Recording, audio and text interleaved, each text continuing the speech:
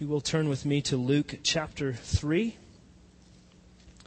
We continue in our series through the Gospel of Luke. Our sermon this morning is entitled, A Brood of Vipers. Quite the Mother's Day title. I just thought of that. Our text is Luke chapter 3. We will be looking at verses 1 through 14. Our keywords for our worshipers in training are repentance, fruit, and forgiveness. Now, I do a lot of reading and listening, and I think the more I read and the more I hear and the more I understand about the condition of the evangelical church in our nation, the more I'm convinced that there is a great need for more clear voices in the wilderness, calling on all who profess faith in Christ to truly examine whether or not they actually even understand what the gospel they say they believe actually is. Truth be told, there are a lot of gospels that are preached, but the majority of those who profess Christ in our land do not understand biblical Christianity. It's a sad indictment, and what makes it worse is that in these churches there are many, many people who assume that they are at peace with God. They believe that eternally they will dwell with Christ, and when it is actually the case that they remain at enmity with God. And on the final day of judgment, He will declare to them, "Depart from me, I never knew you, you workers of lawlessness." It is as the Apostle Paul wrote in Romans chapter 10, verses 2 and 3, "For I bear them witness that they have a zeal for God, but not according to knowledge, for being ignorant of the righteousness of God and seeking to establish their own, they did not submit to God's righteousness." In other words, assuming they know God, they in fact do not know God and are far from Him. They know and trust and love a God of their own making, all the while assuming that they have escaped the wrath that is yet to come. It is today very much as it was in the days of John the Baptist among the people of Israel. John, we will see, he was sent to the Jewish people at a time when they were certain that no matter what, they were secure in God because of their Jewishness. Most of them adhered to all the outward forms of religion, but their hearts were so far from God. They followed the religion of a God of their own making, not of the God of Scriptures. But they assumed otherwise. They assumed they were fine. It is a tragic place to be. I think we would do well to pay close attention to the call of John the Baptist this morning as we consider how to pray, as we consider how God calls us to examine our own hearts and how He calls us to live as His people in the world. Let's begin Luke chapter 3 and verse 1.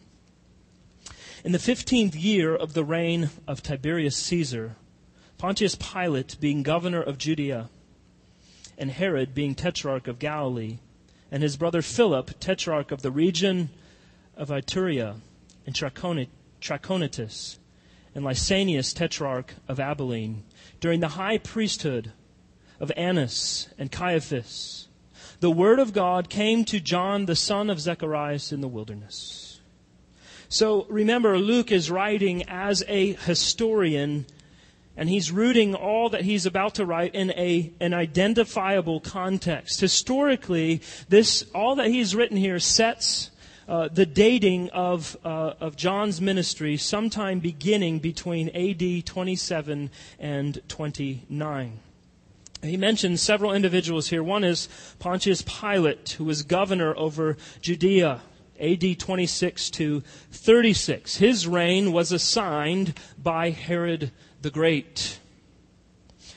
Now, the Herod that Luke mentions is Herod Antipas, who is the son of Herod the Great.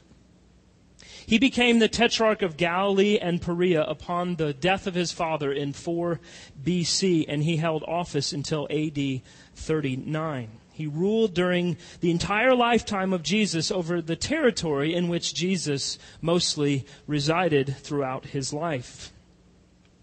Now, he mentions these who are tetrarchs. A tetrarch is simply, it was a technical term for those who ruled over a fourth of a kingdom. But eventually it just became a title for one who was more of a prince to the king. So Luke tells us of Herod's brother, Philip. Philip ruled his tetrarchy, which was northeast of the Sea of Galilee, if you can think of where these things are in Israel. And a man of whom we know very little information named Lysanias, who Luke records was the tetrarch of Abilene. Luke also points to something of particular significance. Consider his audience to those who were Jewish readers, and particularly to Theophilus, of whom he was writing primarily. He names the one who is the high priest at the time. Now, there is only one high priest at a time, and at this time it was Caiaphas. Annas was Caiaphas's father-in-law, and still exerted a great deal of influence. And so Luke mentions him because it was really as if Annas was ruling through his son-in-law. And in fact, we see in John chapter 18 and verse 13, when Jesus was arrested, who was the first person he was brought to? It wasn't the high priest of the time, Caiaphas. It was his father-in-law, Annas. So maybe these names don't mean a whole lot to us in terms of having a greater understanding. But certainly it was very significant to the first readers of Luke's gospel, particularly his primary intended reader, Theophilus, who himself, it is thought, may have been some sort of governmental authority.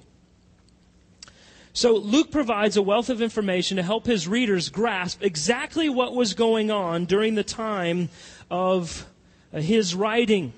If John came today, Luke would write something along the lines of being during the time of the presidency of Barack Obama with the governor Nathan Deal, and on down the line he would give of all the local government. And that helps us to identify a lot in the setting.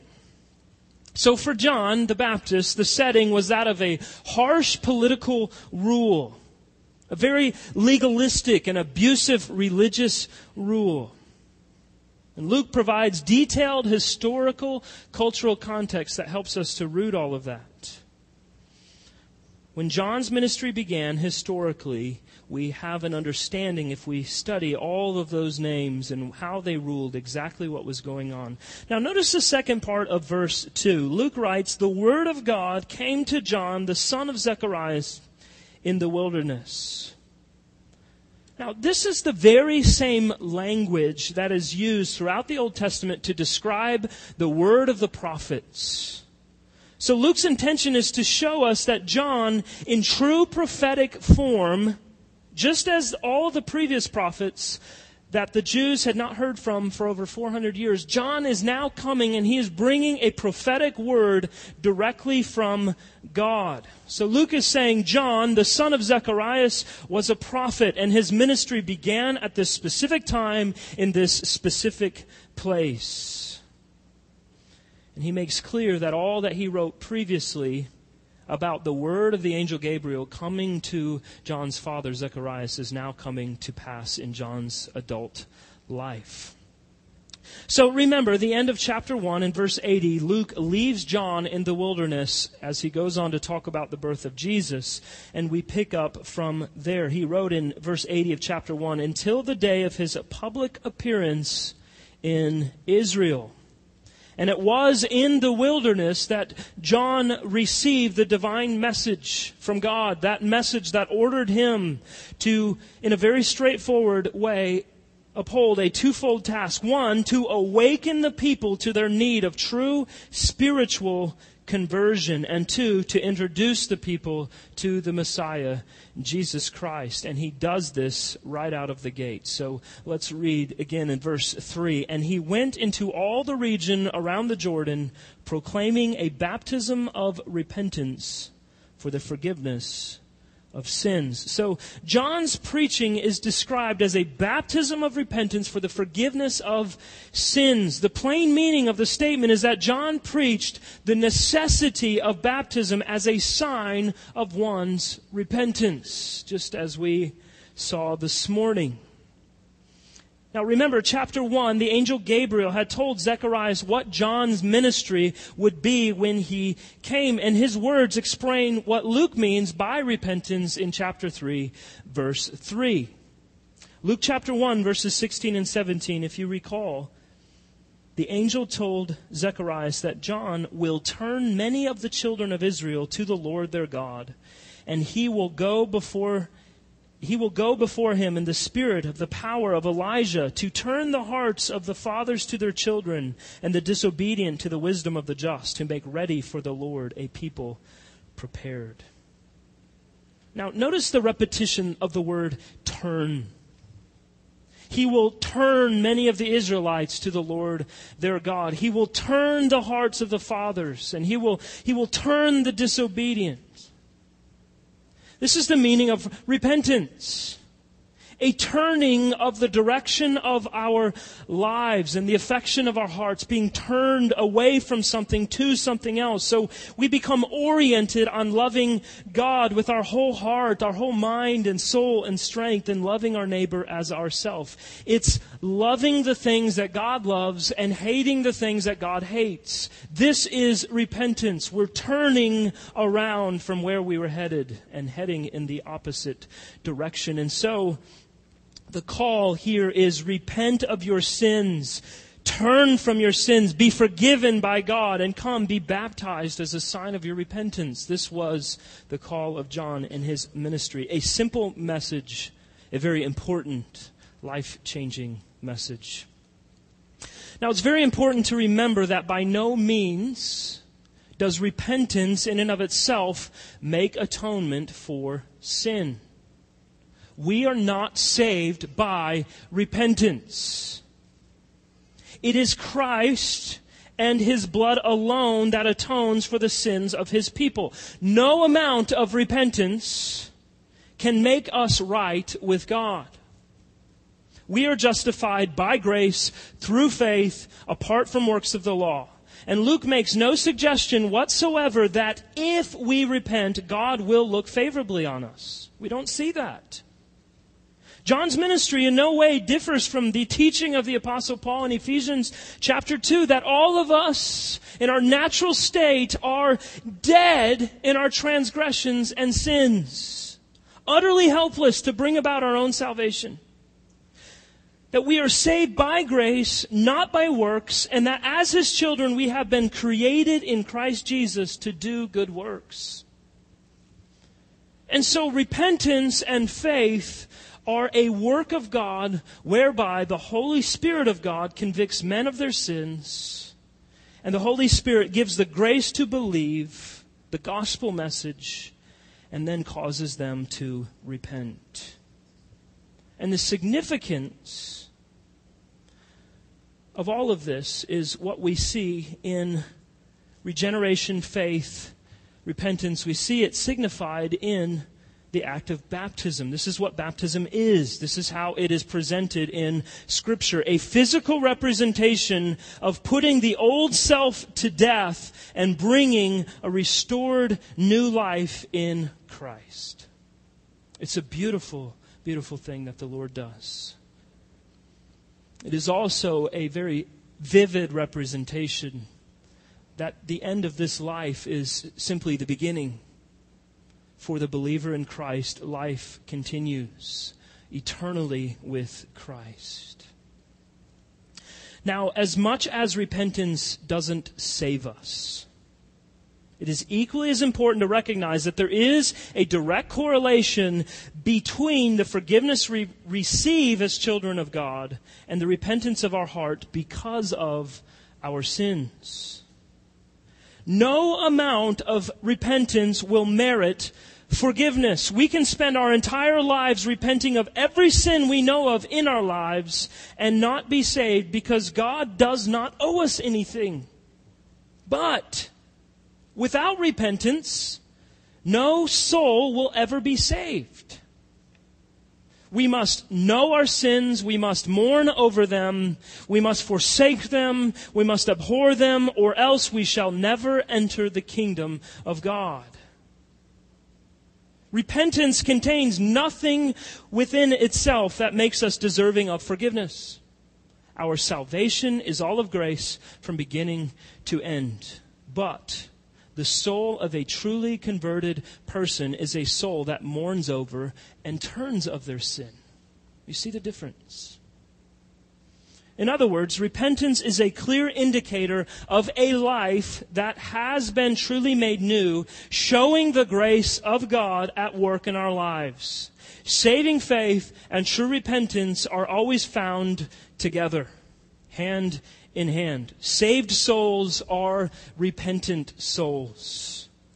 And here's why this matters. Because it seems to me that there are many who assume that they are saved but have not repentant spirits at all. If you're not grieved at all by your sin, and as a result driven to the cross of Jesus Christ, it's very possible that you may not be saved at all. I think there are a lot of people like this who are far from God and they don't even know it. Listen, if there are sins with which you refuse to repent of, and in fact, if truth be known, you're growing more and more comfortable with them, it is possible that you're not a child of God. I've talked to guys who look me straight in the eyes and tell me, yes, I know it's sinful. I know what God thinks of it. But I don't care. In other words, I love my sin. I don't care what God thinks. He can deal with it. Do you realize how devastating that is? It's damning. Now, I'm not talking about a person who struggles with a specific sin that they keep falling back into, but continues to repent and continues to seek freedom from their flesh in that specific area. We all have those areas of sin in our lives that we see creep up from time to time. Again and again, we find ourselves repenting of these certain things most often. I'm talking about a person who refuses to repent at all. A person who doesn't seek to kill sin, but rather to pick it up and hold on to it and coddle it and pet it and care for it and feed it, never wanting to give it up.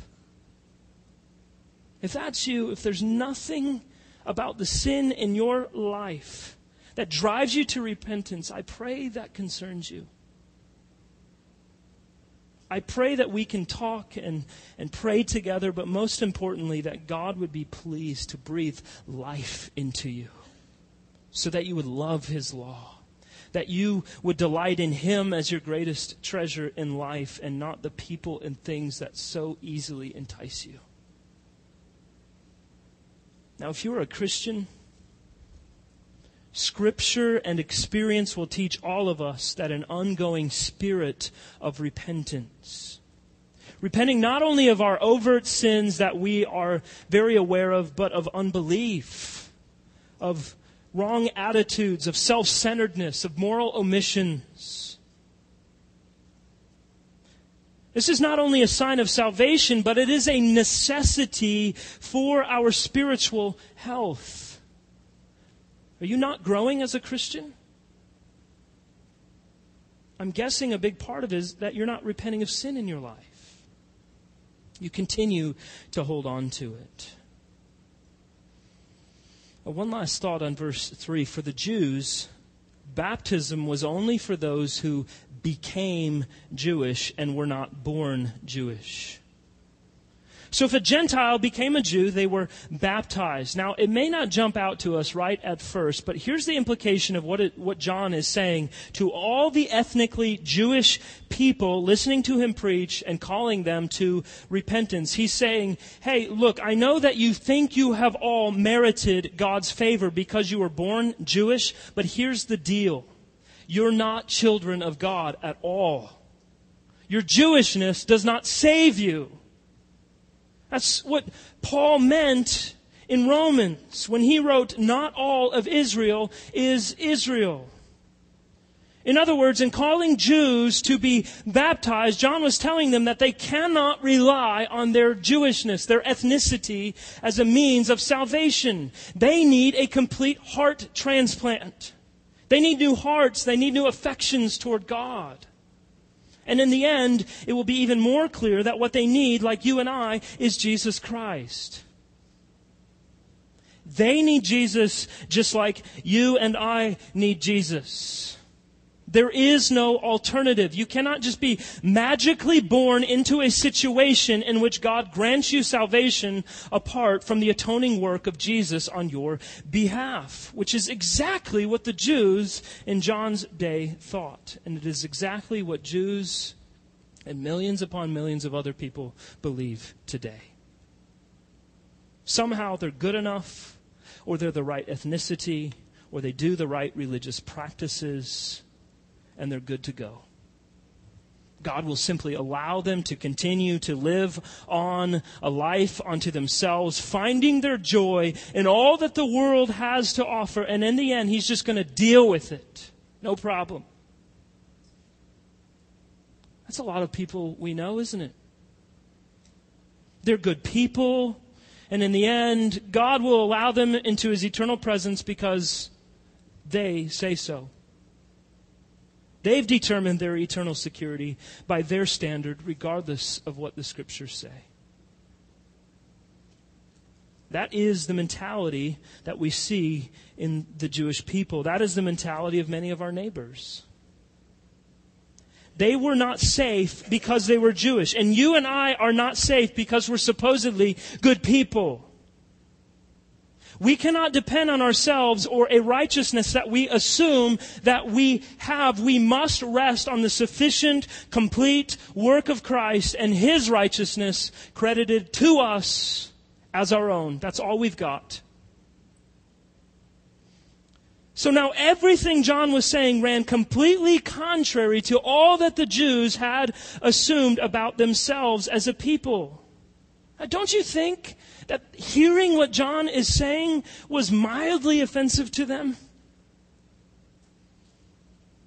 Well, that's nothing. Just wait until we see what he actually says. But here's the implication of John's point, if you're not thinking of it. The way of salvation is open not only for Jews, but also for Gentiles to repent and be forgiven. If Jewishness does not save, then Gentilishness does not necessarily condemn. The issue is repentance toward God. Let's look, verse 4. As it is written in the book of the words of Isaiah the prophet, the voice of one crying in the wilderness, prepare the way of the Lord, make His paths straight. Every valley shall be filled, and every mountain and hill shall be made low, and the crooked shall become straight, and the rough places shall become level ways, and all flesh shall see the salvation of God. Now, if we compare Luke's citation here of Isaiah 40, verses 3 through 5, with the citations of Matthew and Mark in their gospel accounts, we see a specific point that Luke wants to make, because he includes the entire passage in his gospel account, while Matthew and Mark only write, the voice of one crying in the wilderness, prepare the way of the Lord, make His paths straight. Why did Luke go on to quote verses 4 and 5?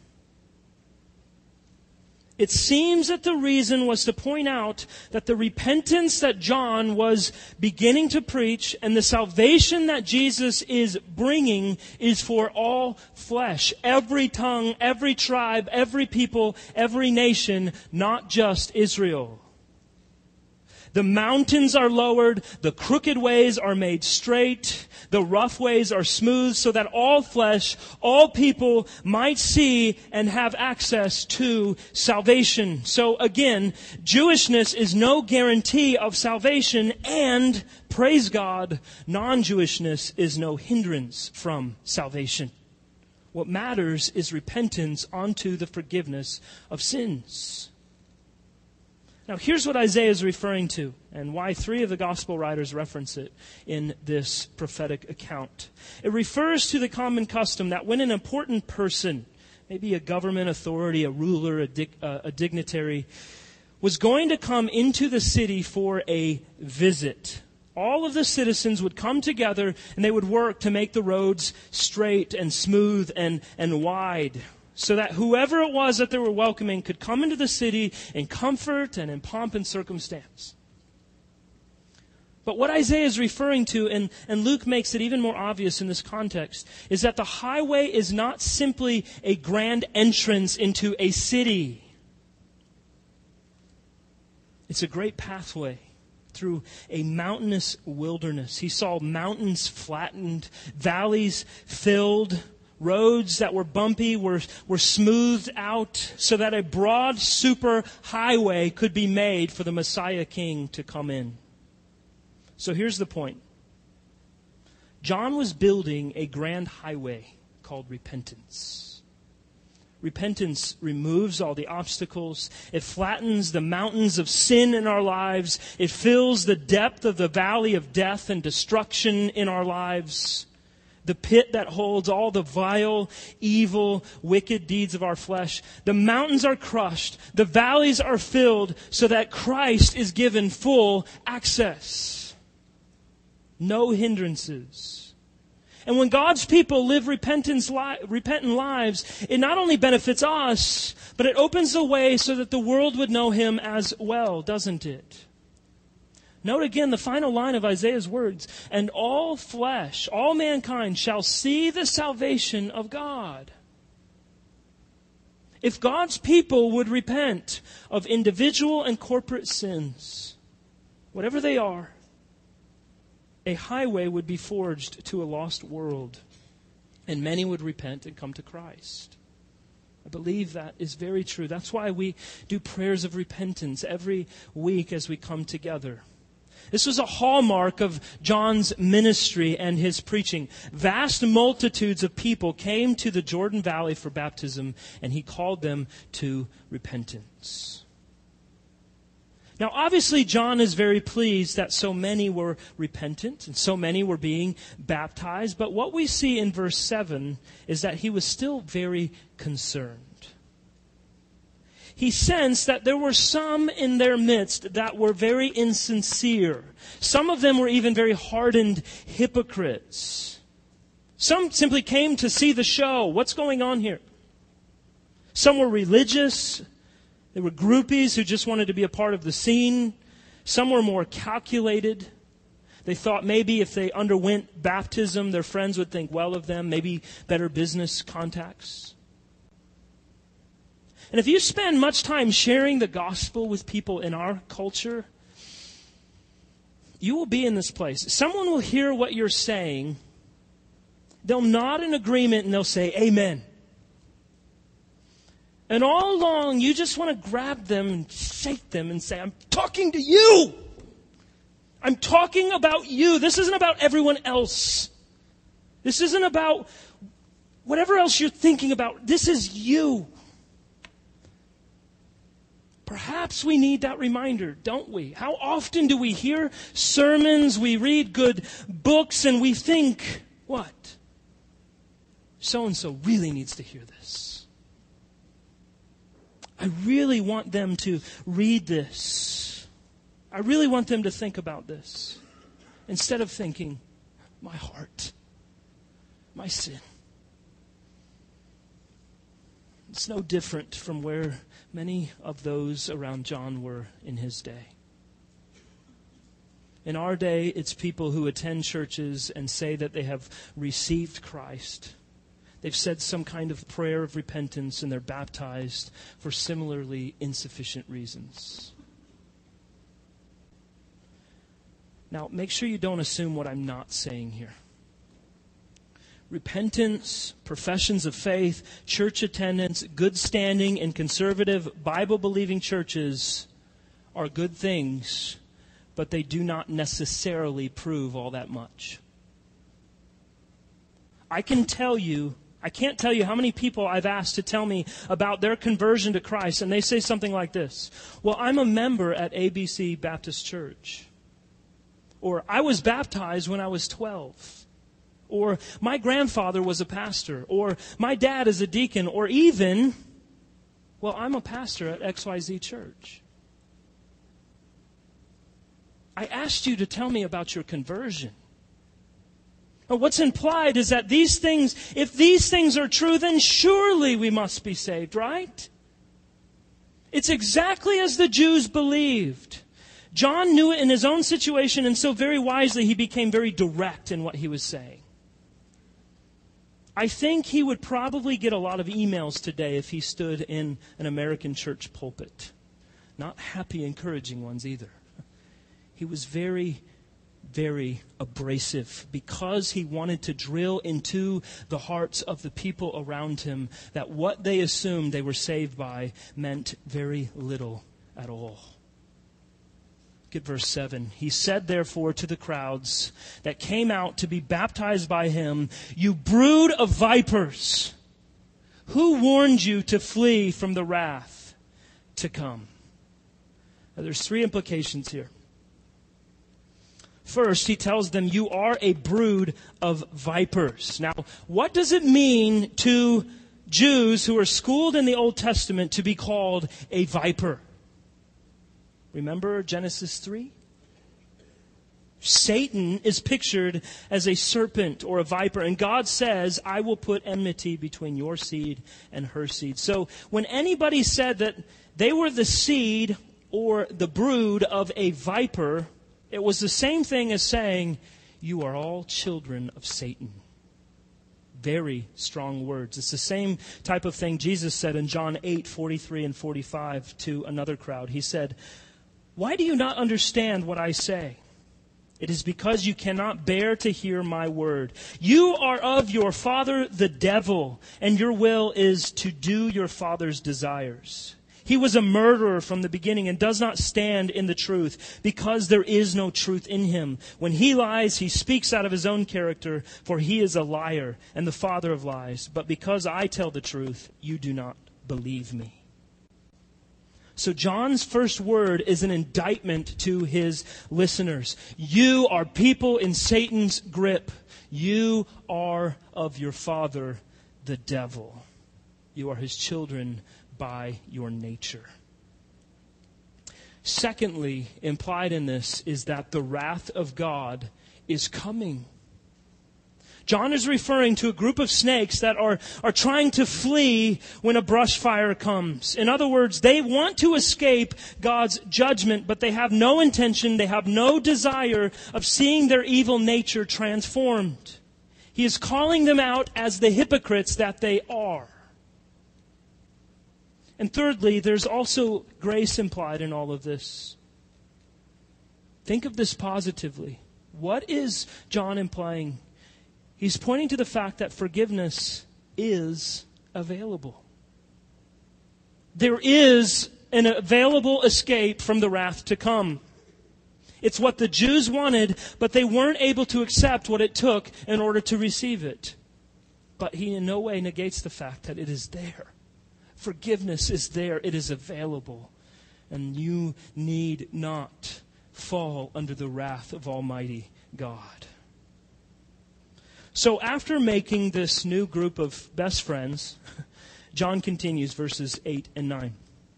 Bear fruits in keeping with repentance, and do not begin to say to yourselves, we have Abraham as our father. For I tell you, God is able from these stones to raise up children for Abraham. Even now the axe is laid to the root of the trees. Every tree, therefore, that does not bear good fruit is cut down and thrown into the fire. The command is to repent and to bear fruit. And this goes right to the heart of the issue, doesn't it? John's warning is very similar to that of Jesus' in the Sermon on the Mount, Matthew 7:16 through 21. Jesus said, "You will recognize false professors by their fruits. Are grapes gathered from thorn bushes or figs from thistles? So every healthy tree bears good fruit, but the diseased tree bears bad fruit. A healthy tree cannot bear bad fruit, nor can a diseased tree bear good fruit. Every tree that does not bear good fruit is cut down and thrown into the fire. Thus you will recognize them by their fruits. Not everyone who says to me, 'Lord, Lord,' will enter the kingdom of heaven, but the one who does the will of my Father who is in heaven." True faith and repentance will produce the fruit of the Spirit: love, joy, peace, patience, kindness, goodness, faithfulness, gentleness, self-control. And then the genuine overflow of faith and repentance is the fruit of action.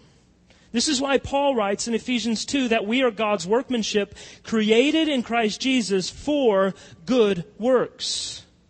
It's why James writes, "Be doers of the word and not hearers only, deceiving yourselves." The Jews were resting all of their hope upon the merits of godly Abraham, who they were ethnic descendants of. And John, in essence, tells them, "You are fools. You do not get it, do you?" And he does so with the very frightening words of verse 9. "Even now the axe is laid to the root of the trees. Every tree, therefore, that does not bear good fruit is cut down and thrown into the fire." What is the implication? The fruits of our lives bear testimony to whether or not we are truly regenerate in Christ. If we have true faith and true belief, and if there is no fruit, there's a very good indication that we are not children of God, but children of Satan. And in the end, we will be condemned and thrown into the eternal lake of fire. It's frightening. The Jews are a great lesson book to all of us who tend to rely on anything for our salvation other than the mercy of God. What these people had forgotten is the very same thing that anyone forgets when attempting to obligate God by any of their human distinctives or efforts. They forget the freedom that God has to have mercy on whom He will. They forget the power of God, who can always find a way to rebuke human self-reliance while keeping His promises. "But I know I'm saved. I said a prayer." That's not what God has revealed in His Word. That is not the way that we back God into a corner and get Him to submit to us. Our evangelical corners are very similar to Jewish corners. So John's rebuke is just as pertinent to us. Don't trust in the kind of tree that you are. If there is no fruit that accords with repentance, you will be destroyed. It doesn't matter if the tree is Jewish. It doesn't matter if it's Gentile. What matters is repentance and faith and the fruit that is born from those. Verse 10, "And the crowd asked him, 'What then shall we do?'" What a wonderful question. I pray that when we point to the sins of men, when we reveal to them their lawlessness and inability to live up to God's standard of righteousness, that they would cry out, "What must I do to be saved?" If this is true, if this really is who I am, if I am who the Bible says I am hopeless. I have no hope. What must I do? What a wonderful opportunity to say there's hope. There is an escape from the wrath to come. Repent of your sin. Trust in the all-sufficient work of Jesus Christ on your behalf. Many of those who heard John realized that they had not truly repented of their sins. They saw very clearly that they did not have authentic, Spirit-derived fruit in their lives. They saw that their thoughts and their desires and their actions had no roots in the faith that they professed with their lips. And it was from this conviction that they asked, "What then shall we do?" How? How do we flee the wrath to come? And lastly, John answers them, verse 11, and he answered them, whoever has 2 tunics is to share with him who has none, and whoever has food is to do likewise. Tax collectors also came to be baptized and said to him, Teacher, what shall we do? And he said to them, collect no more than you are authorized to do. Soldiers also asked him, and we, what shall we do? And he said to them, do not extort money from anyone by threats or by false accusation, and be content with your wages. So John identifies some specific fruits of true conversion. He gives example of the fruits of repentance. It is by faith and repentance that God brings about true spiritual conversion, causes us to be doers of the word and not hearers only. Now, of course, we understand that apart from Christ and apart from the work of the Spirit, the exercise of this kind of love for God and for our neighbors is impossible. John will turn in the following verses to this great truth. It is Christ who brings new life, not the deeds of men. It is Christ who redeems, not our own works. It is Christ who is our salvation. And it is this important message of repentance and faith in Christ alone that we need to hear again and again and again, isn't it? We need constantly to be reminded that God made Christ, who knew no sin, to become sin, that in Him we might become the righteousness of God. It is, as the great hymn says, our only hope and stay. Jesus is our only hope. If you are in Christ, you will sin. You will sin today. But thank God for Jesus. Thank God for the love of our Father in Christ, that we have a way of forgiveness. That as we repent, He cleanses us. He casts our sin as far away as the east is from the west. And He causes us to have a greater desire to walk in obedience to Him. This morning we give thanks to God for His glorious gospel. We give thanks to God for our glorious Savior, Jesus Christ. Amen. Let's pray together.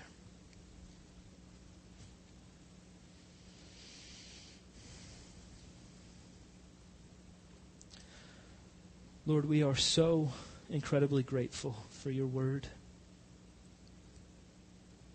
We're grateful that in your word you remind us of the great importance of repentance.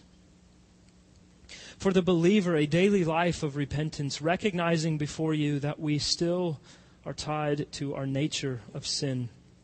And yet we have a great desire that we once did not have. And that is a desire to honor you, to obey you, to bring glory to you in our lives. And so in our repentance, Lord, I pray that for your people it also produces thankfulness. Thankfulness that while we sin and while we have much reason to repent, that you hear us, that you cleanse us from all unrighteousness, and that you give us a greater desire for you. And that in the end we will not be condemned by those very sins we repent of, because Christ has already been bruised on our behalf. Thank you. Lord, amaze us with that truth. Amaze us with that reality every time we speak of it, every time we think of it. I pray for those this morning who have heard from your word, who are false professors, those who assume a life of godliness and yet live contrary to the command of your word. I pray, God, that you bring them to a place of great conviction, that you cause them to repent of their sin and to truly believe in the gospel of Jesus Christ. Breathe new life into their souls, that they can walk in obedience and faith.